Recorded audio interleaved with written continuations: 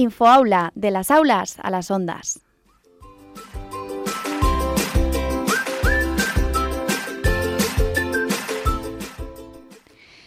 Todo el mundo es un genio, pero si juzgas a un pez por su habilidad para trepar árboles, vivirá toda su vida pensando que es un inútil. Esta frase que se le atribuye a Einstein, no recuerdo si la he utilizado ya en otro programa, pero desde luego que hoy vuelve a ser necesario recordarla. Todos somos diferentes, diversos, mejores en algunos ámbitos y otros, en cambio, nos cuestan más y necesitamos un poco de ayuda para superarlos, pero una ayuda que no sea envenenada, que no nos convierta en dependientes de la persona que nos tiende su brazo, o que no nos haga sentir con su actitud que somos tontos, que no podemos solos, sino todo lo contrario, que crea nuestras posibilidades, que cultive nuestros puntos fuertes, que nos haga sentir importantes, valiosos, porque lo somos. Todos, diferentes, diversos, valemos nuestro peso en mucho más que oro, y la educación es la mejor arma para demostrárnoslo.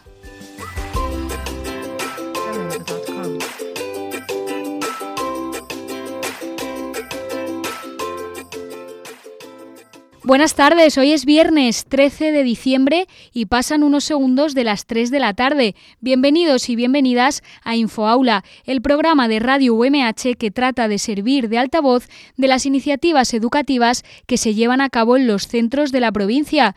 Ustedes ya lo saben, en Infoaula escucharán a todos aquellos institutos, colegios que tienen algo que contarles, que trabajan por lograr una educación más inclusiva, eficiente y sobre todo más humana. Yo soy Cristina Ortega y solo me queda invitarles a que me acompañen durante esta hora de emisión que comienza como cada viernes con la entrevista.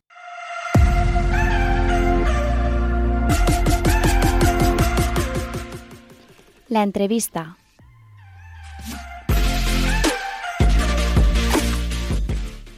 Hoy nuestra sección de entrevistas es un poco diferente con respecto a lo que hacemos habitualmente, que es dar a conocer un proyecto o iniciativa de algún centro. Hoy, más que proyectos, queremos que conozcan a personas, concretamente algunos alumnos y alumnas del Colegio Tamarit de Elche, una escuela dirigida a estudiantes con diversidad funcional de entre 13 y 21 años de edad. Pues bien, varios de ellos, acompañados de sus profesoras, han venido a los estudios de Radio UMH para compartir con nosotras cómo es su día a día, qué aprenden en el centro y, por supuesto, cuáles son sus pasiones, cuáles son sus sueños. Hoy hablamos de educación especial y vamos primero a conocer la labor que se lleva a cabo en el Colegio Tamarit de la mano de la profesora Isabel Tormo. ¿Qué tal? Bienvenida. Muchas gracias. Gracias por venir. Muchas gracias a vosotros. Estamos súper encantados de que nos hayáis invitado y también pues de que podamos venir todos los chavales que estamos trabajando en la radio en nuestro centro. Bueno, tengo que contarles a los oyentes que aunque luego van a escuchar a algunos de estos alumnos, el estudio digital está lleno. Tenemos hoy un público formado por alumnos y alumnas del Colegio Tamarit, por lo que nosotros también estamos encantados. Isabel, sí. Lo primero que quería preguntarte es que el Colegio Tamarit está dirigido a estudiantes con diversidad funcional y me gustaría que explicases qué es exactamente la diversidad funcional, un término que en los últimos años ha ido ganando peso en sustitución del concepto discapacidad. Pues sí, el concepto, antes estos chavales pues siempre se han ido catalogando, tienen una serie de nombres para facilitar a nivel médico y a nivel psicológico, pero vamos a ver, el concepto de discapacidad antes sustituía a otro concepto más peyorativo. Sí, así es. Mucho antes era deficientes, luego discapacidad y ahora estamos hablando de diversidad. Bueno, pues esto va cambiando porque no queremos centrarnos en lo que es la dificultad que se tiene, la dificultad que tienen los chavales, ¿no? El déficit visual o el déficit motórico, sino que quiere nombrar un poco lo que es capaz de hacer, ¿no? En vez de centrarnos en lo que no es capaz de hacer porque tiene esa dificultad, en lo que es capaz. Entonces, hablamos de diversidad porque tiene muchas capacidades, ¿no? Por ejemplo, yo llevo gafas y entonces yo sería una déficit visual y si me catalogan de déficit visual estaría limitándome porque tengo esa deficiencia visual, pero sin embargo yo me pongo mis gafas y veo perfectamente y puedo hacer cosas maravillosas como todo el mundo con esta corrección que tengo de gafas y ya está, ¿no? Pues un poco la discapacidad, la diversidad funcional hace más hincapié en lo positivo, ¿no? En que somos capaces de hacer muchísimas más cosas. Igual que quiero hacer un inciso en el término colegio. Sí que es verdad que somos un colegio, pero no nos gustan que nos llamen colegio. ¿Por qué? Sobre todo a los chavales. A nosotros nos gusta más que nos llamen centro o instituto, porque no somos los eternos niños como se nos han catalogado hace tiempo, somos adultos. A nosotros nos gusta que nos llamen, pues eso, vamos a un centro, no vamos a un colegio, porque el colegio ya lo hemos hecho, ya ha pasado el cole, ya somos mayores, tenemos 16 años, no es nuestro cole, es nuestro instituto o nuestro centro. Lo que pasa, pues eso, que a veces pues el lenguaje que utilizamos, pues hay que cambiarlo, hay que ir cambiando los términos, pero esto va un poco lento. Pero bueno, nosotros no nos llamamos colegio, somos centro. Igual que ahora, pues no nos dicen que somos discapacitados mentales, visuales, tal, sino que tenemos una diversidad funcional, ¿no? Que hace hincapié en lo positivo. Y esto nos ayuda. Igual que nos ayuda a decir que somos adultos porque vamos a un centro, ¿no? En un reportaje que publicaba el diario Información hace un tiempo contaba que entre todas las actividades que lleváis a cabo en el centro son fundamentales las que están encaminadas a que los estudiantes adquieran una mayor independencia en el hogar. Cuéntanos un poco, algún ejemplo. Sí, lo más importante es que tengamos una cierta autonomía, no solo en el hogar, sino pues a nivel social. Entonces, bueno, pues en nuestro centro hay un taller que se llama Taller de Restauración, que, bueno, para que os cuente un poquito primero, está dividido en varios ciclos. Un ciclo de secundaria, donde llegan los chavales de los más pequeños, y entonces ellos trabajan a nivel, tienen un proyecto que es un huerto. Luego, te lo voy a resumir mucho porque no es el tiempo que tenemos, y luego tenemos nuestro ciclo que trabajamos la radio, y luego hay unos talleres, como está el taller de restauración, que trabaja más a nivel de cocina, hábitos, pues eso te pueden contar también los chavales, ¿no? Luego si queréis un poquito también te pueden contar ellos, ampliar un poquito más esto. Y luego también hay otros talleres que trabajan pues cerámica, imprenta, un poco más encaminado al área laboral. Pero lo que queremos nosotros es que tengan independencia a nivel del hogar e independencia a nivel social. Un poco pues eso. Y trabajar muchos almuerzos educativos. Luego si quieres ellos ellos sí lo hacen, te lo pueden explicar un poquito mejor. Sí, luego les preguntaremos a ellos y los conoceremos, pero quería también hablar contigo sobre la radio, porque creo que juega un papel importante en el aprendizaje de estos chicos y chicas. Hacéis un programa llamado A Través de la Radio, que se emite todos los jueves en Radio Jove Elche, aquí en Elche. ¿Por qué decidisteis apostar por la radio como medio de aprendizaje? Pues porque pensamos que es fundamental que los chavales mejoren su comunicación, porque sí es verdad que tienen dificultad en la comunicación y en las habilidades sociales. Entonces pensamos que en vez de estar trabajando en clase con fichas y trabajar la comunicación y las habilidades sociales en la clase, que sí trabajamos, pero que este proyecto recoge lo que es más funcional.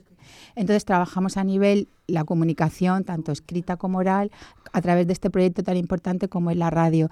Hacemos entrevistamos a gente famosa, con lo cual ahí estamos trabajando las habilidades sociales porque la preparamos antes de estar con estas personas, y pensamos que es una forma muy enriquecedora y muy funcional de trabajar este déficit que a veces se tiene a nivel de habilidades sociales y comunicativas.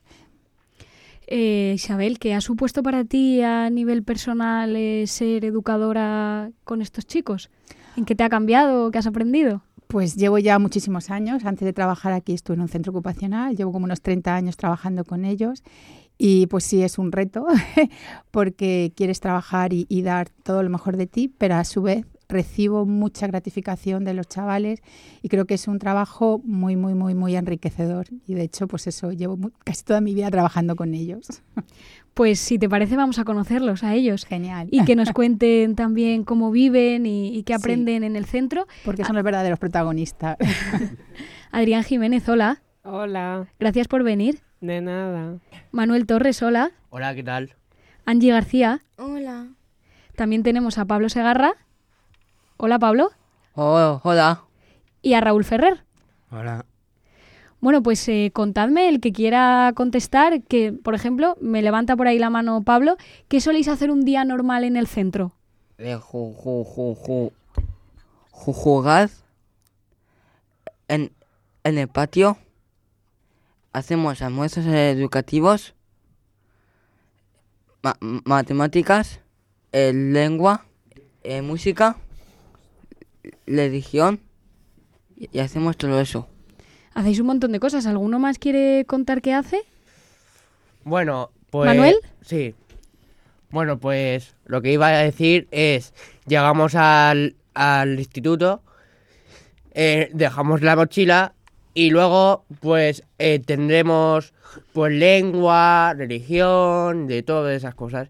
Y luego por el patio pues jugamos, hablamos con los amigos y luego por la tarde tenemos comedor y luego un poco a las 4 nos vamos a casa y ya...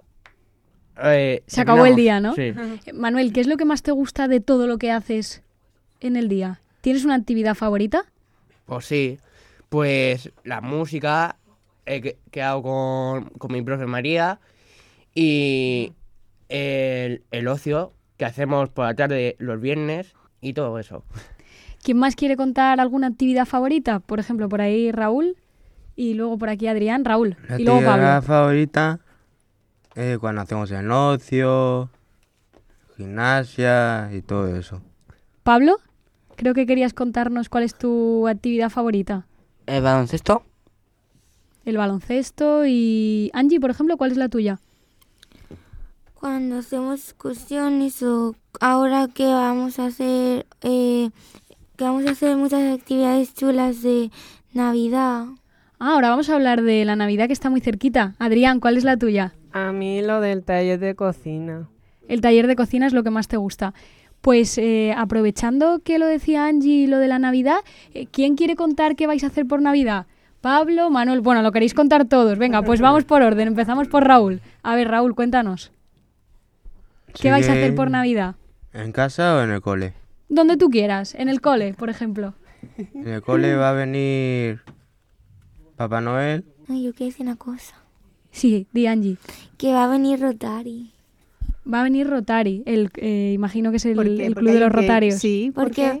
Porque todo el colegio ha hecho un dibujo, estamos haciendo un concurso de dibujo y todos hemos hecho un dibujo y va a venir Rotary a decirnos quién ha ganado, quién de 3 personas ha ganado.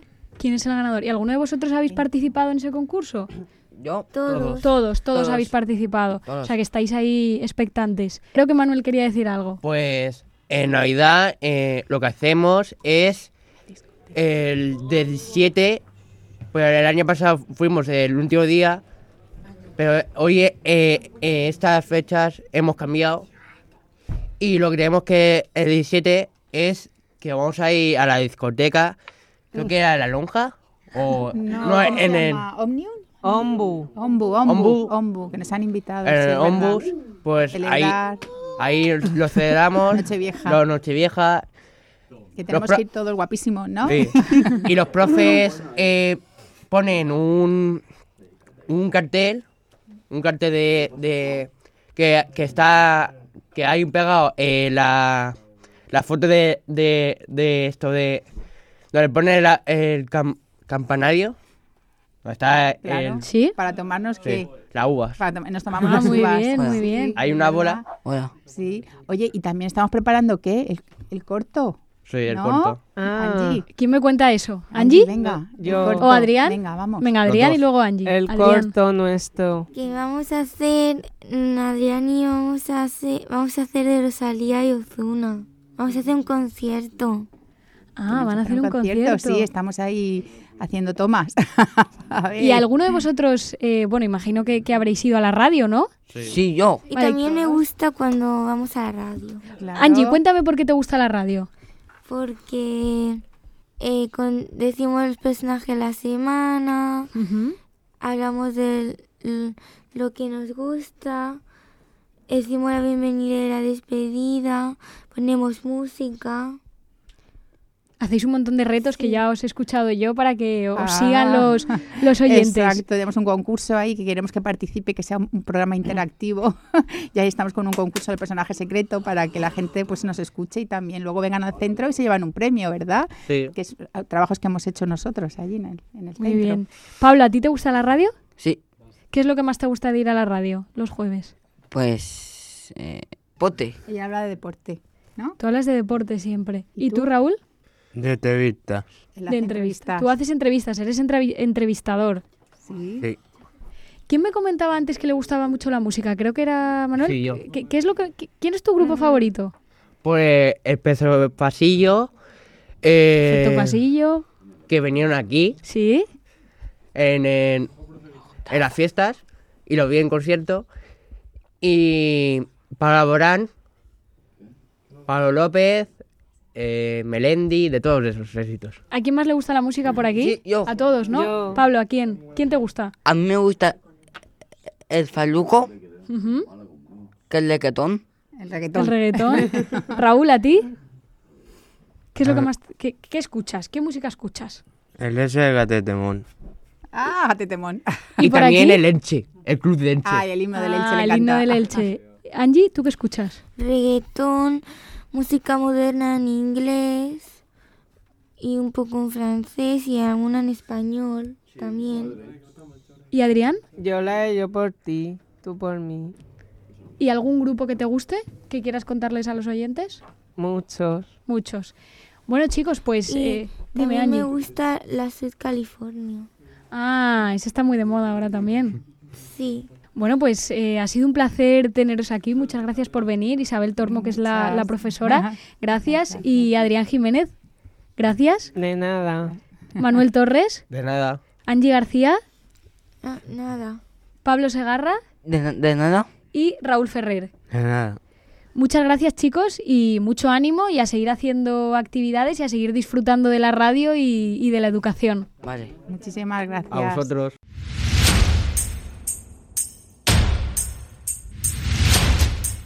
Primera línea.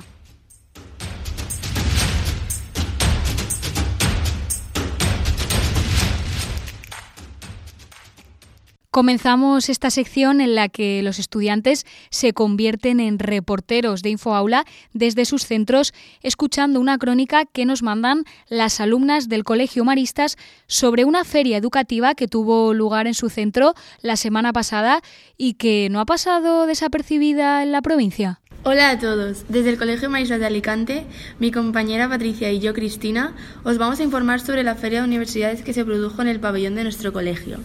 Al llegar nos dieron a todos una libreta para apuntarte todo lo que necesitases, ya que habían bastantes universidades y stands de universidades y ahí te podías apuntar toda la información que te diesen, como por ejemplo las notas de corte que te piden para tu carrera o los precios o los créditos o incluso de colegios mayores que necesites. Había 25 o 30 instituciones aproximadamente. Eran universidades tanto públicas como privadas y fue organizado para alumnos de primero y segundo de bachillerato. Destacaría que fue muy emocionante porque como tengo claro a lo que me voy a dedicar de mayor, yo iba a tiro fijo y me gustó mucho porque obtuve resultados buenos y otros compañeros, como por ejemplo mi amiga Cristina, descubrieron nuevas oportunidades que no se habían planteado porque sí que es verdad que hay gente que a lo mejor quiere ser algo pero que no le da la nota o no tiene ganas y también fue un éxito porque a todo el mundo le gustó, incluso la gente que iba desganada porque no sabía qué hacer y tuvo mucho éxito. Yo, por ejemplo, no tenía muy claro la universidad a la que voy a ir y encontré una universidad de Madrid que me explicaron que es como un internacional y todas las carreras son en inglés y valoran más las extraescolares que has hecho, a lo que te has dedicado, en vez de a la nota de corte, porque si tú eres un alumno que no se le da muy bien estudiar y la PAU no te sale muy bien, pues puedes optar por esa universidad que valoran más tu carisma. Y queríamos agradecer a la UMH por poder expresar nuestra entrevista porque hubo más de 1000 personas y todas quedaron satisfechas y dar las gracias al Colegio Hermanos Maristas por haber dado esta oportunidad a los alumnos y aclarar las dudas. Gracias a Patricia y a Cristina por esa fantástica crónica en formato entrevista. Estaremos muy atentos a las actividades que está realizando el Colegio Maristas. Y ahora sí, vamos con Millennials.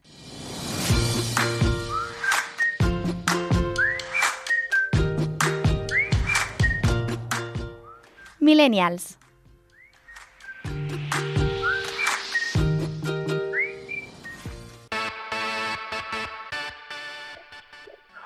Hola, mis nenas. Hola, Cris. Hoy para el programa me encuentro en un sitio un poco diferente. Adrián, ¿se te escucha como si estuvieras, no sé, por ejemplo, en un aeropuerto? Efectivamente, es que la nena hoy le pilla de viaje el programa y a mis oyentes les estoy hablando desde el aeropuerto de Alicante-Elche, dirigiéndome a Madrid para luego irme a Roma. Pero, ¿dónde estás exactamente en el aeropuerto? ¿Dónde estás situado? Pues ahora mismo estoy en ese trayecto de como 5 kilómetros y medio hacia lo que viene siendo el avión.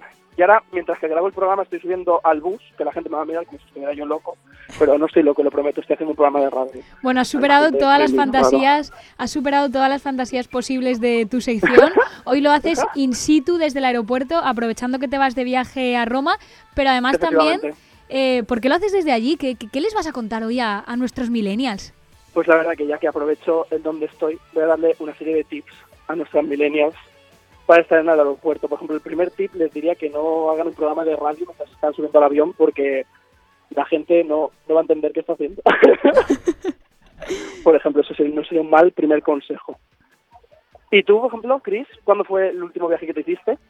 El último viaje que hice en avión fue este verano a Barcelona. Ah, guay. Pues yo, por ejemplo, el primer tip que os voy a dar es el que me debería haber dado a mí esta mañana, que es no ser un desgraciado y que no seas esa persona de cada 500 que le toca siempre la revisión aleatoria del equipaje, y menos cuando te quedan 10 minutos para embarcar. ¿Te ha tocado la revisión? Sí, efectivamente, porque soy más desgraciado que Marco, el día que perdió a su madre, o sea que estoy tremendamente desubicado, de verdad. Entonces, estoy más desubicado que la carroza del Pepe en el orgullo. Entonces, el primer tip para un millennial que esté en el aeropuerto a punto de hacer un viaje, no ser un desgraciado. Podríamos intentar que su suerte esos días esté como a full. Bueno, no te preocupes, porque a mí una vez me abrieron la maleta pensando que llevaba droga porque llevaba bocadillos en papel albal, y después de ya de toda la movida y tal, el hombre dijo, anda, si son bocadillos, y yo dije, pues sí, ¿qué le vamos a hacer? Entonces, no van a Comilona, hay un pequeño paso, la verdad. Hay nada, hay una fina línea. Quería decirte también, ¿puede ser que otro de los tips que le des a los millennials sea ser un poquito más puntual que tú? Efectivamente, uno de los tips más importantes para un viaje podría ser la puntualidad, ¿vale? Ay, perdón, que acabo de pisar a alguien. La puntualidad es muy importante para no perder aviones, no sé, para tampoco hacer el ridículo y tener que hacer un programa de radio, lo repito, mientras subo al avión, porque si me siento un poco, ¿cómo decirlo?, como Paulina Rubio en un concierto, desafinado, me siento así, desafinado. Una cosa, ¿eres de los típicos que se sabe un montón de trucos para sacar el asiento sin pagar, prefiero pasillo en el despegue? Efectivamente lo he hecho. Sí, pues cuéntaselo a los millennials, cuéntaselo. Porque la gente de aquí pues a lo mejor habrá pagado 20 euros para elegir su asiento, pues yo no, he sido inteligente y le da al aleatorio porque estoy volando, voy a dar public gratis, no debería hacer eso. No deberías. Estoy volando con Air Europa, pero bueno, he volado con todo tipo de compañías, como EasyJet, Ryanair, etcétera. Y lo que hago es, me meto en la web de eso 2 veces. O sea, como que lo actualizo y le doy primero aleatorio, hago como que no lo voy a hacer, y lo vuelvo a hacer y como que te deja elegir una zona que no esté ocupada. Yo hago eso y me funciona. No sé si me cobrarán algo, yo creo que no. Yo me siento hacker cuando lo hago, no sé. Bueno, pues ese es el tercer tip. ¿Algún tip más que les pueda recomendar? ¿Algo yo referido a maletas? Un tip previo, exacto. Yo iba a dar un tip previo que es la maleta. Ved una cantidad indecente de tutoriales de YouTube en cómo poner mi maleta para aguantar 6 días en París y no morirme de frío. ¿Sabes? Por ejemplo, yo puse eso cuando me fui a París y pues acabé ahorrando mucho espacio, todo maravilloso. Hay una serie, quería decirte, Adri, que hay una serie de Netflix que va justamente de eso, que se llama A Ordenar, con Marie Kondo, que es la experta organizadora que tiene fama mundial. Sí, y se dedica a, bueno, pues eso, cómo tienes que hacer la maleta para no facturar, cómo tienes que ordenar la estantería de tu habitación para que te quepa todo. Entonces, pues le hacemos un poco de publi a Maricondo, si te Claro. parece bien. ¿Pero en qué momento Netflix ha decidido ser intrusista con YouTube? Y ha decidido robarle contenido, pero es que eso me parece fatal. Esta chica Vale, en realidad empezó está en genial, YouTube. pues, no lo conocía, muchas gracias por recomendarme. De nada, Pero sabes ¿cómo que... vamos de tiempo, Cris? Porque yo tengo muchos más tips que comentar. Venga, vamos allá. Llevamos más o menos la mitad de tu sección. Te queda la otra mitad para que recomiendes Vale, otros perfecto. tips y para que acabes, como siempre, rajando El siguiente tip y luego es- con una reflexión. Es lo que justo iba a rajar. El siguiente tip que os voy a dar es el cómo aguantar a la gente dentro del avión. Porque, por ejemplo, a mí me tocó en un avión una niña de 8 años, lo que viene siendo que había dormido mucho ese día. No puedo decirlo de otra forma. Y claro, tú dices, ¿qué haces? ¿Le estampo a la niña a la cabeza contra el asiento? No, porque eso es como súper ilegal. Pues lo que tienes que hacer es educadamente, siempre no tengas ningún tipo de vergüenza, decirle a sus correspondientes padres, decirle, perdona, tu hija no la puedo tirar, así que la controlas. Venga, vale, gracias. Ahora es cuando yo estoy tan gafado que seguramente a mí me toca al lado de... Hoy te va a tocar al lado de una niña de 8 años. Mira, a ver, si está viendo tipo algún dibujo súper interesante, como puede ser los Babel Gapis, el Patrulla Canina, cosas así, pues yo me uno a ella, ¿sabes? No tengo ningún problema en consumir el mismo contenido. Pero es que es normal, no sé por qué. Y no solo son los niños, que también tuve que aguantar en un viaje a 2 personas que estaban tremendamente borrachas. Sí. Sí. Y pues, además salió un informe hace muy poco, tanto en los informativos de televisión como la noticia que la dio el Diario Información, que el aeropuerto de Alicante-Elche es el crisis ha tenido que gestionar en cuanto a pasajeros ebrios, ¿sabes? O sea, eso es muy heavy. Adri, repite lo que acabas de decir, que no se ha grabado bien, no se ha escuchado bien. Vale. A partir de lo del aeropuerto de Alicante-Elche es... Que el aeropuerto de Alicante-Elche es el aeropuerto líder en tener que gestionar pasajeros y pasajeras ebrias, ¿vale? Porque salió un informe de la información y que luego apareció en el resto de informativos, en el que se demostraba que era el aeropuerto más polémico, sobre todo por los vecinos que se encontraban aquí en Alicante, como pueden ser Benidorm, Alicante Centro, Elche, etcétera, que son zonas donde se reúne bastante lo que viene siendo fiesta. Pues ese dato yo lo desconocía, que lo tengan en cuenta también los millennials, Sí, aunque sí. bueno, eso es mala suerte, Adri, si te toca una persona así, y ahí ya entraríamos Ya. en otros temas de por qué las compañías permiten este tipo de cosas. Y además te puede tocar en cualquier sitio, pero es gracioso que sea en nuestra ciudad donde más pase esto en toda España. Bueno, teníamos que ser líderes en algo y era para dar el cambio. O sea, no me sorprende para nada, la verdad. Pues Pero bueno. como presiento desde aquí, desde los estudios, que estarás a puntito de Estoy despegar, además en la cola para subir al avión. pues Esto es maravilloso. entonces te dejo ya ese último minuto para que nos digas, bueno, pues tu reflexión que cada semana nos cuentas, que imagino que va un poco por el tema de viajar. Exactamente. Si es que nunca comentamos nuestras reflexiones porque salen en el momento. Es verdad, pero es cierto. siempre vamos a hacer la misma parte. Yo creo que igual que siempre recomendamos leer, yo creo que una de las mejores recomendaciones que podemos hacer es vivir. Y para mí una de las mejores formas de vivir es viajar. Así es que creo que la reflexión de hoy es corta, breve y concisa.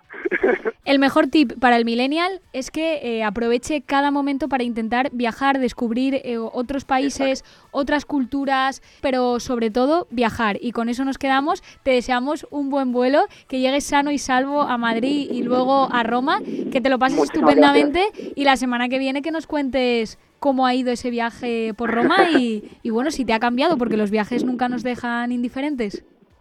Perfecto, Cris. Muchísimas gracias. Y como siempre, gracias a ti, a Julio y a Infoaula. A Julio, que lo tenemos en los controles técnicos. Exactamente. Un abrazo, Adri, disfruta. Un beso, hasta luego. Estás escuchando Infoaula UMH.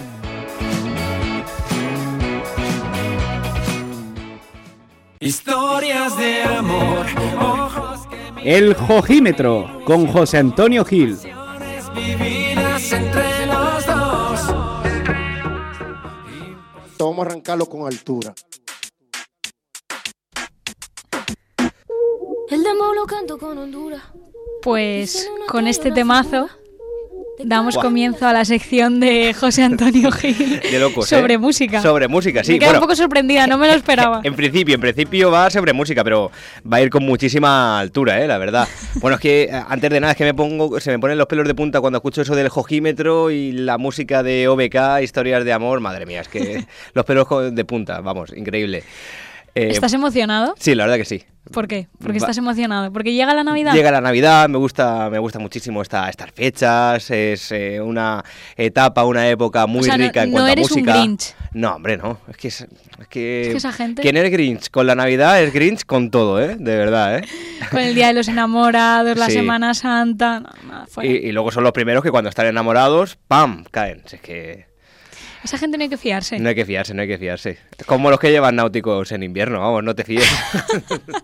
Un saludo a Adrián Jiménez de su sección Millennials. Sí, un fuerte abrazo. Cuando te escuche, ya verás. Lo bueno, sí, eso es.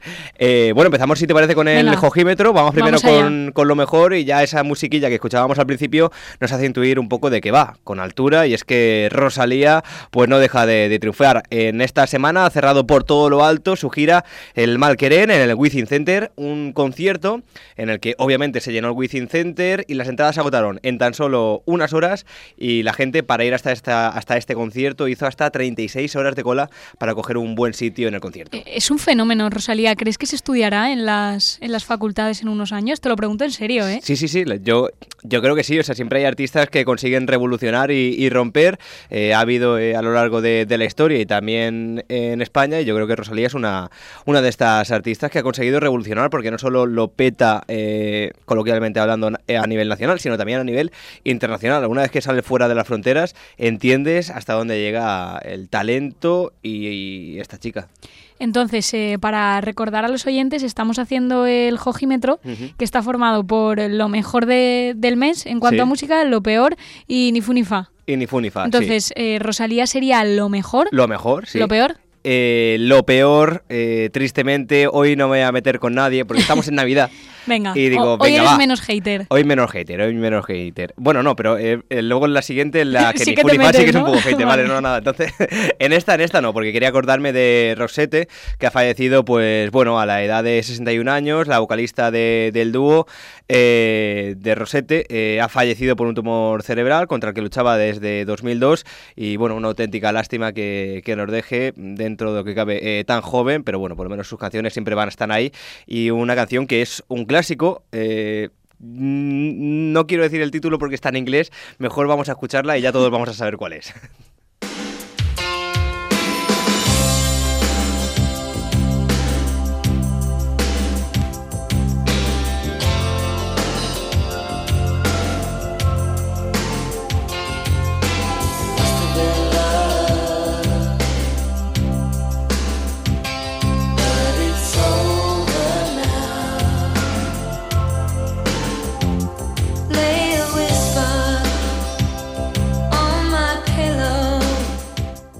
Es un temazo, ¿eh? Es un temazo. Mucha gente cuando le dice Rosette dice, ¿y quiénes son esos? ¿Quién es esa? ¿Quién es tal? Luego voy a escuchar las canciones, porque además de esta tiene muchas más canciones, este dúo sueco, y dices, madre mía, qué grupazo.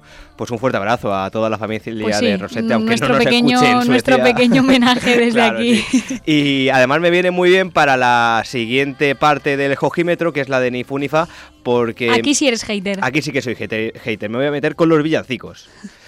Porque esta canción, por ejemplo, iban a hacer como un villancico y al final se quedó simplemente como balada navideña, que trata de que a una persona le rompen el corazón el día de Navidad. Una canción que además luego salió en Pretty Woman, es muy bonita y es prácticamente un himno. Y eso, el ni fu ni fa, los villancicos. Yo pienso que los villancicos en estas fechas, en estas semanas previas a Navidad, hay que prohibirlos. Que nadie pueda ponerlos. Tengo aquí apuntado en tu guión, que no Sí. suele seguir, pero me ha hecho gracia porque pone: odio a la gente que los pone en la radio, en las tiendas y demás. Sí. Deberían de ser prohibidos y solo sonar el 24 por la tarde. Solo el 24, el día de Nochebuena. Bueno, venga, va, y por la mañana también, el día de Venga. Nochebuena. No hay problema, pero ya está, porque es que ahora entras ahí en un bucle. Y además he leído un artículo de Confidencial que dice que escuchar mucho villancicos durante más de 15 horas al día puede ser perjudicial para la salud.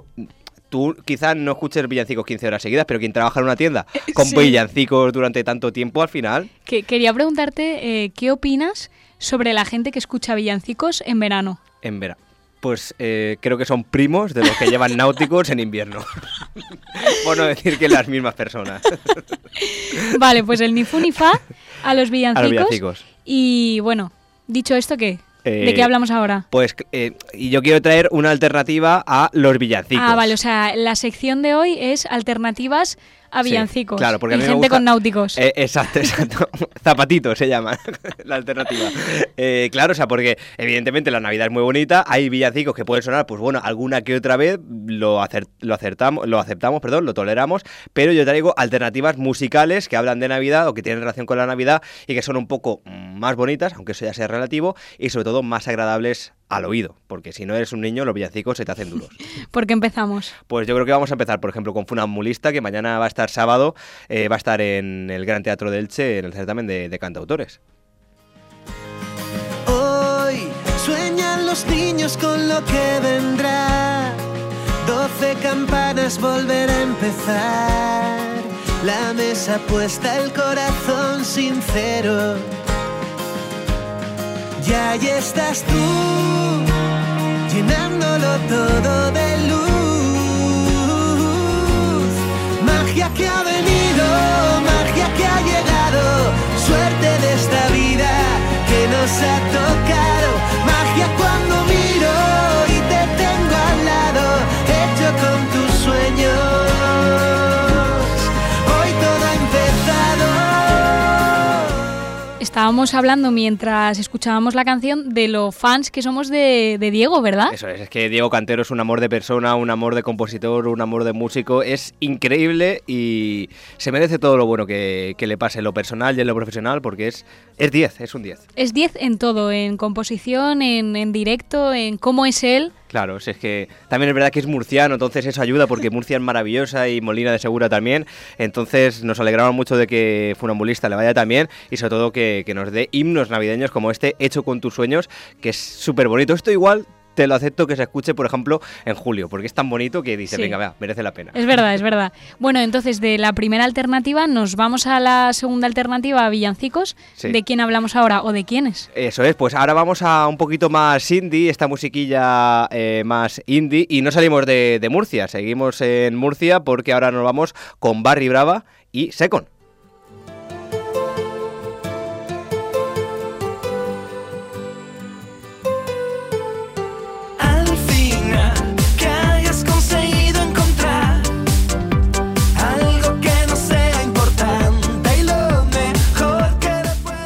Qué temazo, ¿no? Un temazo, combina la música electro con el pop, rock, indie nacional, Barry Brava y Secon, murcianos, además Barry Brava que le tiene mucho cariño a la UMH y a las paellas, o sea que es que ¿qué más se puede pedir? Tú y yo fuimos a entrevistarlos una vez, ¿te acuerdas? Fue increíble, ¿eh? Una tarde en Alicante. Una tarde en Alicante, hacía una temperatura increíble y lo pasamos genial con Barry Brava y bastantes risas, ¿eh? La verdad que buena gente estos Barry Brava. También son buena gente los que vienen después. Sí, la verdad que sí. Y a los que deseamos que se recuperen ya al 100% de ese accidente que sufrieron hace, si no me equivoco, 3 años y que seguro que tarde o temprano podremos disfrutarles de nuevo con música y sobre los escenarios. Super Submarina.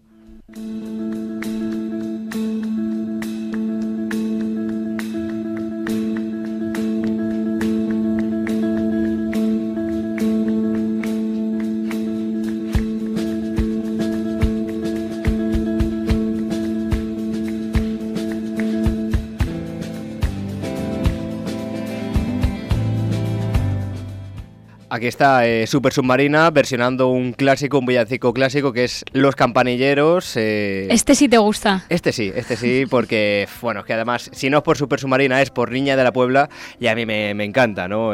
Campanilleros de Andalucía, todo un himno dentro de Andalucía, espectacular. Para aquellos que no lo sepan, los campanilleros es que son, pues bueno, en Andalucía, los que iban tocando la campanilla para que fueran a misa y demás, y al final, pues bueno, se ha quedado ahí ese villancico. Hemos empezado por Murcia, luego nos hemos ido a Andalucía. ¿Dónde vamos ahora? Pues ahora hemos ido ahora a Jaén, ¿no? Super Submarina Jaén, pues vamos a seguir en Andalucía, vamos a ir a Granada con Los Planetas.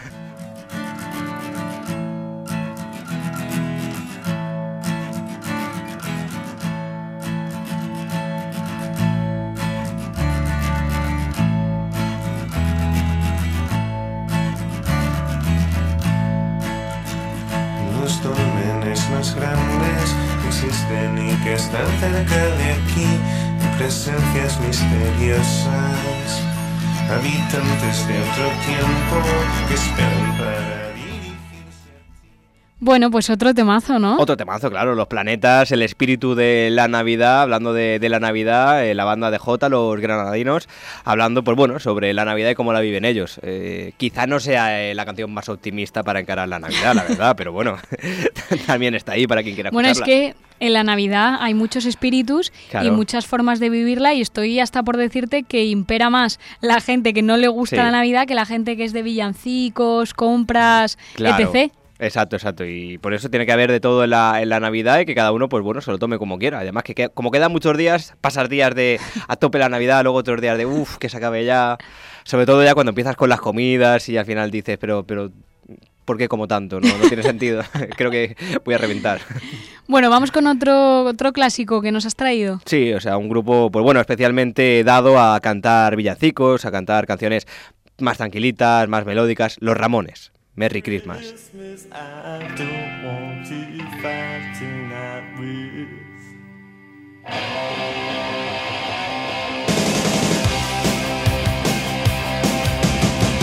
Merry Christmas, I don't want to fight tonight.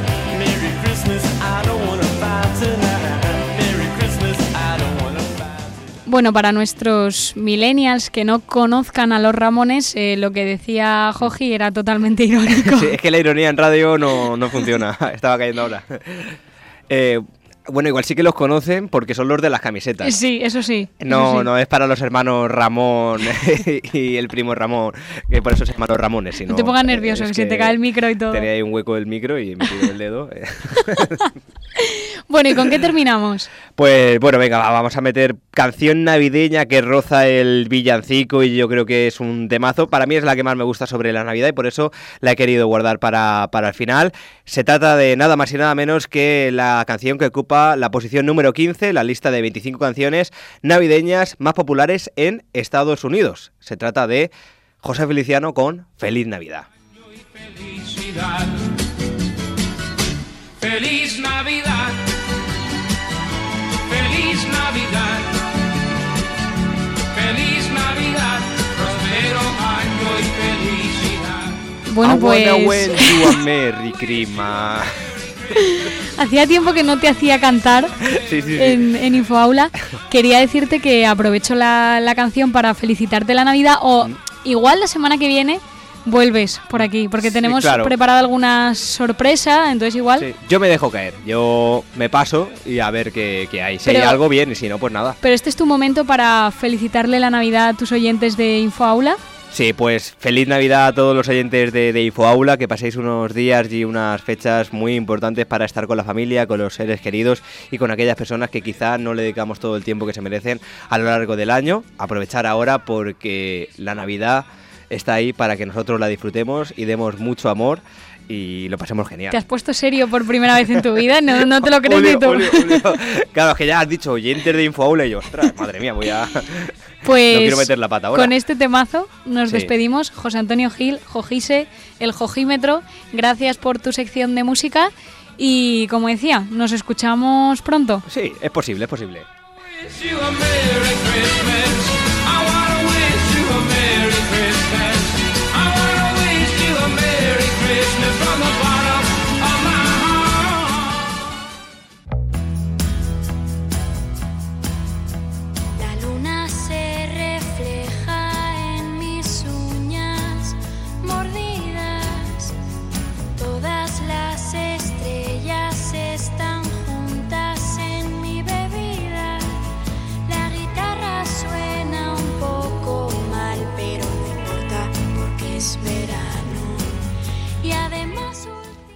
Si con algún profesional tendrá que verse las caras varias veces a lo largo de su vida, ese será el farmacéutico. Quizá después de acudir al médico y que éste le recete un antibiótico o cuando tenga que adquirir algún medicamento de venta libre. El caso es que usted terminará visitando la farmacia y allí se encontrará con titulados en el grado en farmacia que, por ejemplo, oferta la UMH. Esta carrera proporciona a los estudiantes que la elijan una formación científica, técnica y sanitaria en todos los aspectos relacionados con los fármacos y los medicamentos. Pero si les parece, mejor que se lo explique el estudiante de cuarto curso del grado, Sergio Maciá. Buenas tardes. Hola, buenas tardes. Gracias por acompañarnos. A vosotros. Cuéntanos, Sergio, ¿por qué decidiste estudiar farmacia? Pues la verdad es que desde pequeño como estoy rodeado de gente que siempre ha estado en la sanidad, por ejemplo, uno de mis tíos es médico, mis primas son enfermeras, mi madre es auxiliar, pues siempre estuve rodeado pues, de medicamentos o de fármacos, y pues tuve la curiosidad de, por ejemplo, el paracetamol, ¿no? ¿Cómo actúa? ¿Para qué es, no? Y desde pequeño siempre tuve esa necesidad de conocerlo. Pero también eso se puede confundir, por ejemplo, como si estudiase medicina, ¿no? Y cuando llegué ya a segundo de bachillerato, tuvimos en nuestra clase la oportunidad de ir a uno de los laboratorios, ¿no? Y nada más entrar, pues sinceramente fue como amor a primera vista, ¿no? Me enamoré de todo lo que había ahí, ¿no? Y le pregunté a mi profesor, le dije, ¿dónde puedo hacer esto? Me dijo, pues, bioquímica, biotecnología y farmacia, ¿no? Y al final, entre esas tres, elegí farmacia porque como también está relacionada con los medicamentos y demás, pues fui de cabeza. Vamos a hablar de algunos de los mitos que hay en torno a la carrera. La idea de que solo estudian farmacia los familiares de farmacéuticos, ¿eso es real o no? No, para nada, no es real. En mi familia no hay ningún farmacéutico, la verdad. Pero el problema es, Cristina, que en estos tiempos, o anteriormente, se pensaba eso, que solo farmacia es directamente una farmacia de la calle, ¿no? Pero es totalmente mentira, porque la carrera de farmacia tiene múltiples salidas al mundo laboral, por ejemplo, en una industria o en el hospital. No hace falta tener una farmacia para estudiar farmacia, no sé si sabes a lo que me refiero. Sí. De hecho, luego vamos a comentar un poco las salidas porque estás en cuarto, pero antes sí que me gustaría preguntarte otra cosa que también parece que se ha convertido en una creencia general de que el ciudadano acude a la farmacia, le cuenta sus síntomas a la farmacéutica o al farmacéutico de turno y este le puede recomendar un medicamento. Eso no es así. No, realmente depende de los síntomas o de la enfermedad que tenga el paciente. Por ejemplo, si el paciente acude a la farmacia con un dolor de estómago, pues el profesional farmacéutico o farmacéutica en este caso elegirá, según los síntomas que tenga, una actuación u otra. Si los síntomas, según los algoritmos que haya, son muy graves, entonces sí que derivará al médico y este elegirá lo oportuno. Pero en otros casos, por ejemplo, si fuese dolor de estómago leve de acidez, ¿no? Entonces el farmacéutico sí que le puede recetar un medicamento de venta libre. Pues ahora nos queda mucho más claro. Otra cosa que también quería preguntar, ¿cómo ha sido la experiencia cursando ese amor a primera vista que nos contabas? Pues ha sido espectacular, Cristina, la verdad. Desde que entré me fascinó todo, las clases, la gente sobre todo, las fiestas, no hay que olvidarlo, por supuesto, pero fue excepcional, la verdad. Eso sí, es una carrera difícil, pero que una vez que entras no puedes salir, ¿sabes? Tiene algo de que hace seguir, te obliga a seguir ahí. Sí, como algo que te arrastra, ¿no? Como lo que tú decías, un amor a primera vista.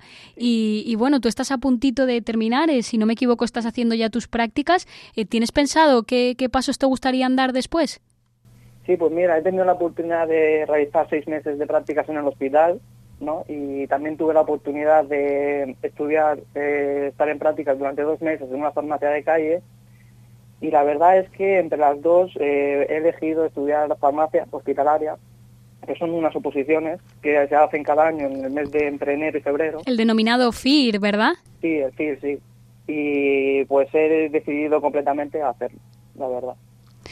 Pues nada, Sergio, te deseamos mucha suerte, que te vaya muy bien, que apruebes, que consigas cumplir tu sueño y gracias por habernos acompañado y habernos contado tu experiencia y sobre todo tu experiencia con la carrera que más que una profesión, pues para ti es como un amor, ¿no? Sí, muchísimas gracias.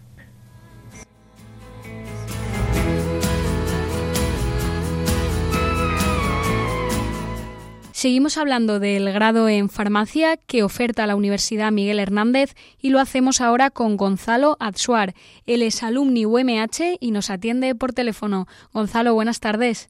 Hola, buenas tardes, Cristina, ¿qué tal? Encantado de estar aquí y echar una mano desde Alumni. Bueno, en tu caso, Gonzalo, ¿por qué decidiste estudiar farmacia? Porque si no me equivoco, creo que es algo que siempre habías vivido en casa.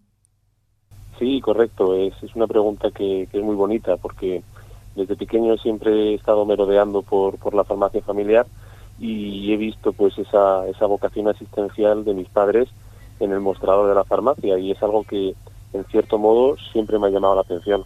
Entonces tuve la suerte de que mi hermano, que es algo mayor que yo, también estudió farmacia en la UMH y me permitió pues conocer un poco de cerca la carrera, que a fin de cuentas yo creo que es lo que más te ayuda.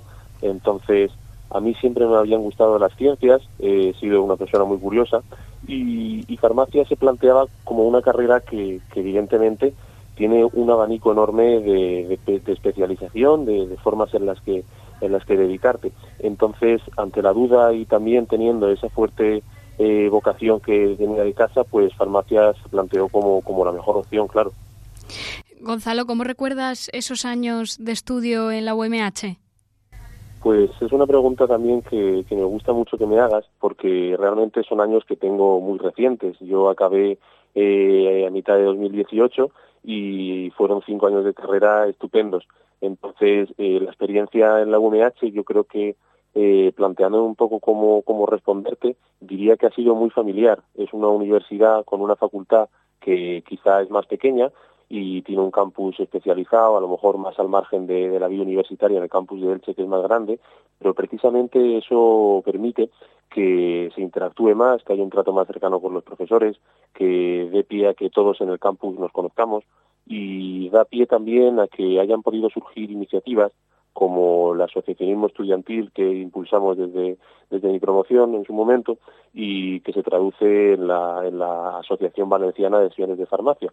Desde el decanato de la facultad, desde el profesorado, siempre nos han ayudado a hacer actividades, a organizar congresos, viajes, a fin de cuentas en hacer más cositas que no sea solamente el ir a clase.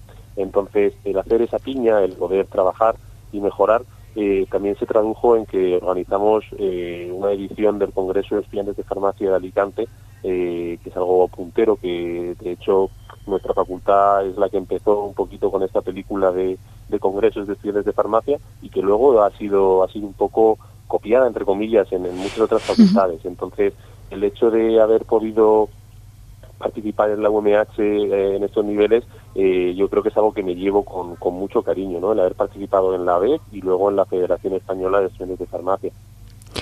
Gonzalo, el ámbito en el que te has especializado ha sido la farmacia asistencial. Cuéntanos un poco mejor de qué trata esta rama. Vale, estupendo. Farmacia asistencial yo creo que es la definición perfecta para el farmacéutico de hoy día. Realmente, como te decía antes, farmacia tiene un abanico enorme, porque quieras que no, el perfil abarca químicas, abarca biología, abarca medicina y abarca todo lo relacionado con el mundo del medicamento.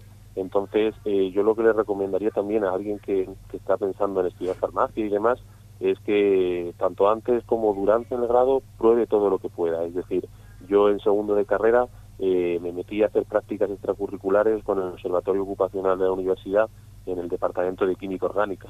Luego también salté a probar otra cosa en Galénica y me planteé hacer el trabajo de fin de grado con el Departamento de Farmacia Galénica. Entonces, eso también te ayuda un poco a conocer todas las vertientes que tiene la profesión, ¿no?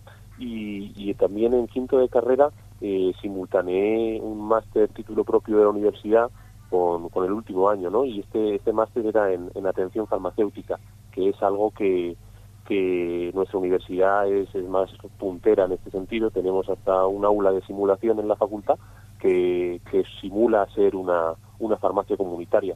Entonces, pues a raíz de que fui probando un poco, pues pude ir descartando y también en los cursos más superiores ves toda esta vertiente más asistencial y como te decía antes, es lo que he vivido en casa, ¿no? Es lo que siempre he visto y evidentemente el poder ayudar a una persona, el poder estar ahí a pie de calle en farmacia comunitaria es la razón de ser del farmacéutico y el profesional más accesible desde la sanidad. Muchas veces somos puerta de entrada al sistema sanitario. Es decir, viene gente que acabas derivando al médico o que acuden en primer lugar a ti porque es muy difícil a lo mejor conseguir cita en el médico. Entonces, toda esa vertiente asistencial del farmacéutico cada vez está más presente y evidentemente es el presente y el futuro, a mi juicio, de la profesión. Entonces, de todo lo que fui probando, yo me quedo con esta versión y es evidentemente lo que estoy trabajando por especializarme, por mejorar y por ser, si puede ser, una referencia. Entonces, no sé si con eso respondo un poco la pregunta. Sí, por supuesto que sí. Además, es bonito ver que alguien tiene tanta vocación y por eso quería recoger algo que tú comentabas por encima, que era, yo le recomendaría a algún estudiante que se esté planteando estudiar farmacia. Gonzalo, ¿qué te hubiera gustado que te dijeran cuando tú estabas ahí pensando si estudiar farmacia o no? ¿O qué te hubiera gustado que te aconsejaran? Pues yo pienso que, en cierto modo, a mí algo que me ayudó mucho es con el colegio, el instituto, visitar las instalaciones de la universidad y ver de primera mano un poco qué es lo que se hace, ¿no? Porque tú por internet pues puedes buscar vídeos, la universidad, por ejemplo, también tiene la UMH, vídeos que explican un poquito lo que se hace en cada carrera, pero cuando uno llega a veces a segundo de bachillerato, no sabe muy bien por dónde tirar. Entonces, yo tuve la suerte, como te decía, de saber de primera mano por mi hermano cómo era la carrera y en concreto cómo era la carrera en la UMH. Entonces, es algo que yo pienso que evidentemente es lo más práctico. Entonces, que alguien te acerque la realidad de cómo es el plan de estudios, de cómo es la carrera, de cómo es la situación una vez termina, cómo es la situación laboral, es lo que más te va a llenar. Entonces, este tipo de actividades también en lo que contáis con los alumnos, yo creo que es muy positivo. Farmacia es quizá la carrera de ciencias más bonita posible. Tocas todos los palos. Entonces, en cuanto terminas, ya puedes elegir en qué especializarte, a dónde apuntar, incluso hacer un máster y al final pues no ser un farmacéutico solo, sino ser especialista en microbiología, ser especialista en tantas áreas que además pueden ser por oposición vía FIR, que puede ser farmacéutico hospitalario. Entonces, el abanico, como te digo, es enorme, pero si hay algo que recomendar a un estudiante o me tuviese que recomendar a mí mismo, es como te decía, probar, preguntar y acercarse a la profesión y a la carrera lo máximo posible, vivirlo con esa intensidad y decir, oye, pues esto me gusta y esto no, y vamos a ver cómo descartamos y qué es lo que más me llena. Tomamos nota de todo lo que nos decías y además también apuntamos la vocación que transmites cuando hablas de tu profesión y que creemos que es también absolutamente necesario, no solo para hacer farmacia, sino para hacer para cursar cualquier carrera. Gonzalo Adsuar, alumni UMH de farmacia, muchas gracias y bueno, enhorabuena por vivir la profesión de esa manera. Más que un trabajo, parece que es un estilo de vida. Nada, muchísimas gracias. Yo siempre digo que uno cuando hace las cosas pues tienes que hacerlas disfrutando, ¿no? Entonces, solamente involucrándote todo lo que puedas, pues puedes llegar a verlo. Entonces, muchísimas gracias a todos vosotros. Siempre es un placer echar una mano y para lo que necesitéis, yo encantado de participar en la radio. Un abrazo, Gonzalo. Gracias. Un saludo, Cristina. Buenas tardes.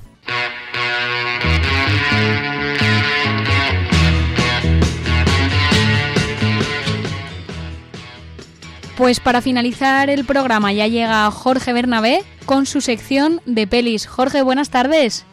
Hola, muy buenas, Cris, ¿cómo estamos? Pues muy emocionada porque está llegando ya la Navidad y también porque estamos preparando alguna sorpresa para los programas finales de Infoaula. Ya te enterarás. ¡Buah, qué ganas tengo, madre mía! Bueno, cuéntanos, Jorge, ¿hoy te ha pasado algo que quieras relatarles a los oyentes? ¿De qué nos vas a hablar hoy? Que estoy ya ansiosa. ¿Cómo no? Vamos a empezar.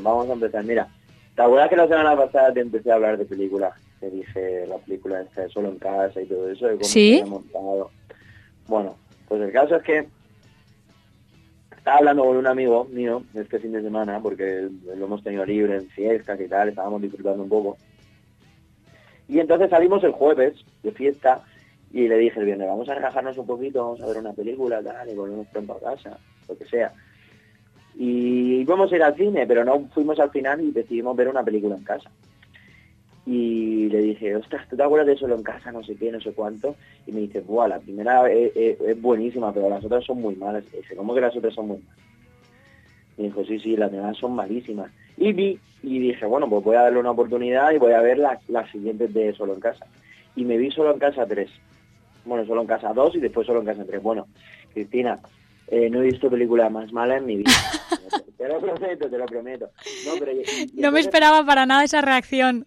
Sí. O sea, hemos estado hablando de cosas que no debes de juzgar por su apariencia exterior y tal, Sí. pero esta es que esta ya se le ve venir, vamos. Es que de apariencia exterior ya he visto la portada de Solo en Casa 3 y es horrenda, ya parece una película de estas de Antena 3 a las 5 de la tarde un sábado.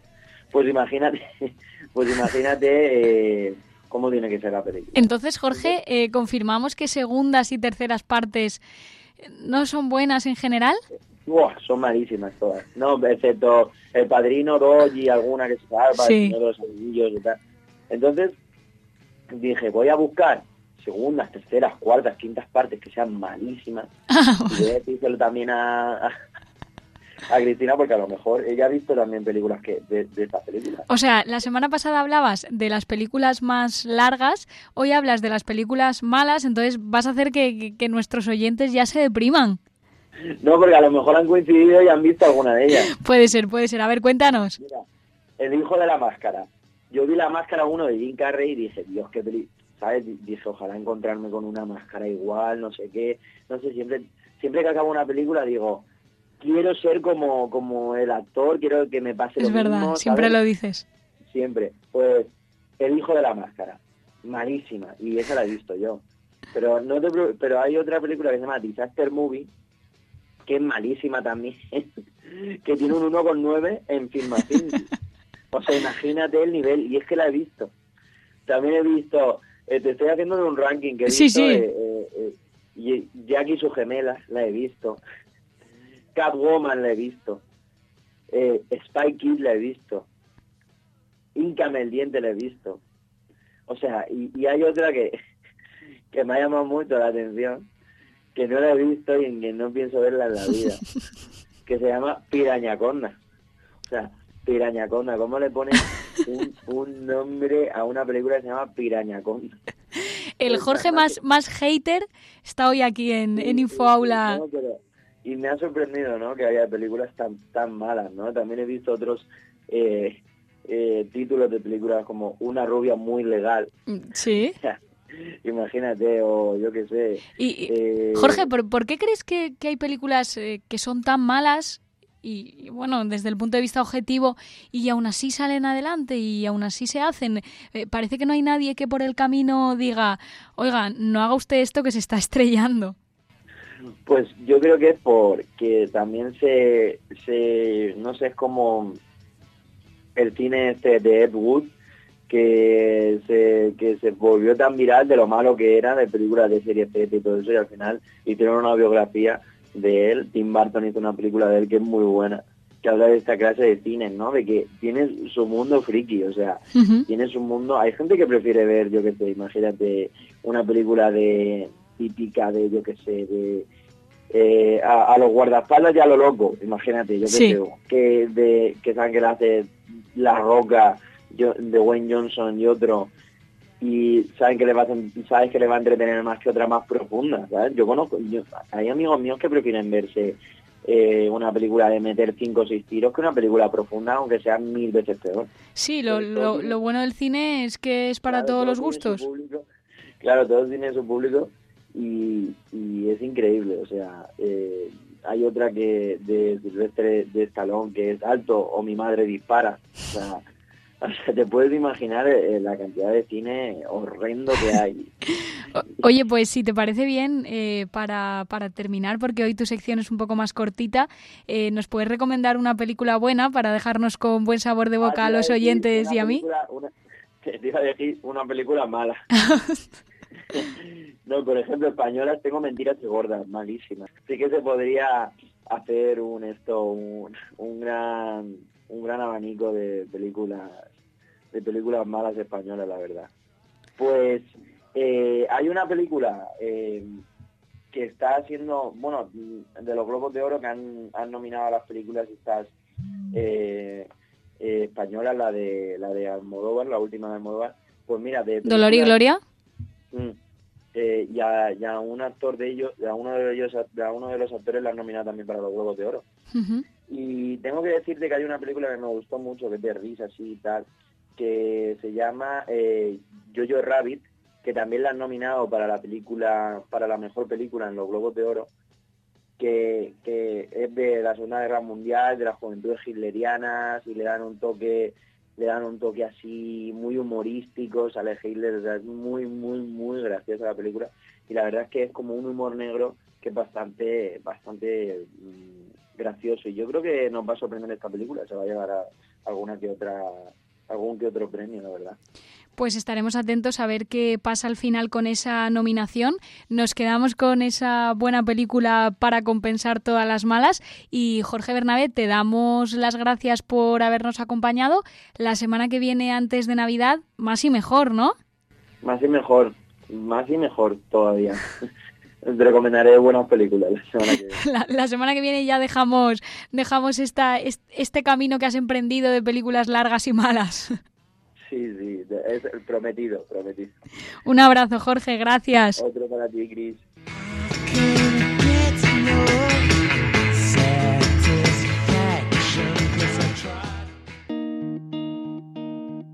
Soy de estas personas que lo apuestan todo, sin nunca tener nada, sin nunca saber cómo. Somos la certeza de la vida, esperando la salida, esperando la canción. Esto ha sido todo por hoy, no tenemos tiempo para más, nos escuchamos el viernes que viene con el último programa de InfoAula antes de irnos de vacaciones de Navidad. Espero que les haya gustado todos los contenidos que les hemos ofrecido y que se queden con esa frase que comentábamos al principio, todos somos unos genios, hay que descubrir en qué. Hasta entonces, lo que les digo siempre, que les sigan las luces. Que no surjan los problemas cuando cae la ciudad, que nos sigan las luces, que nos sigan las luces.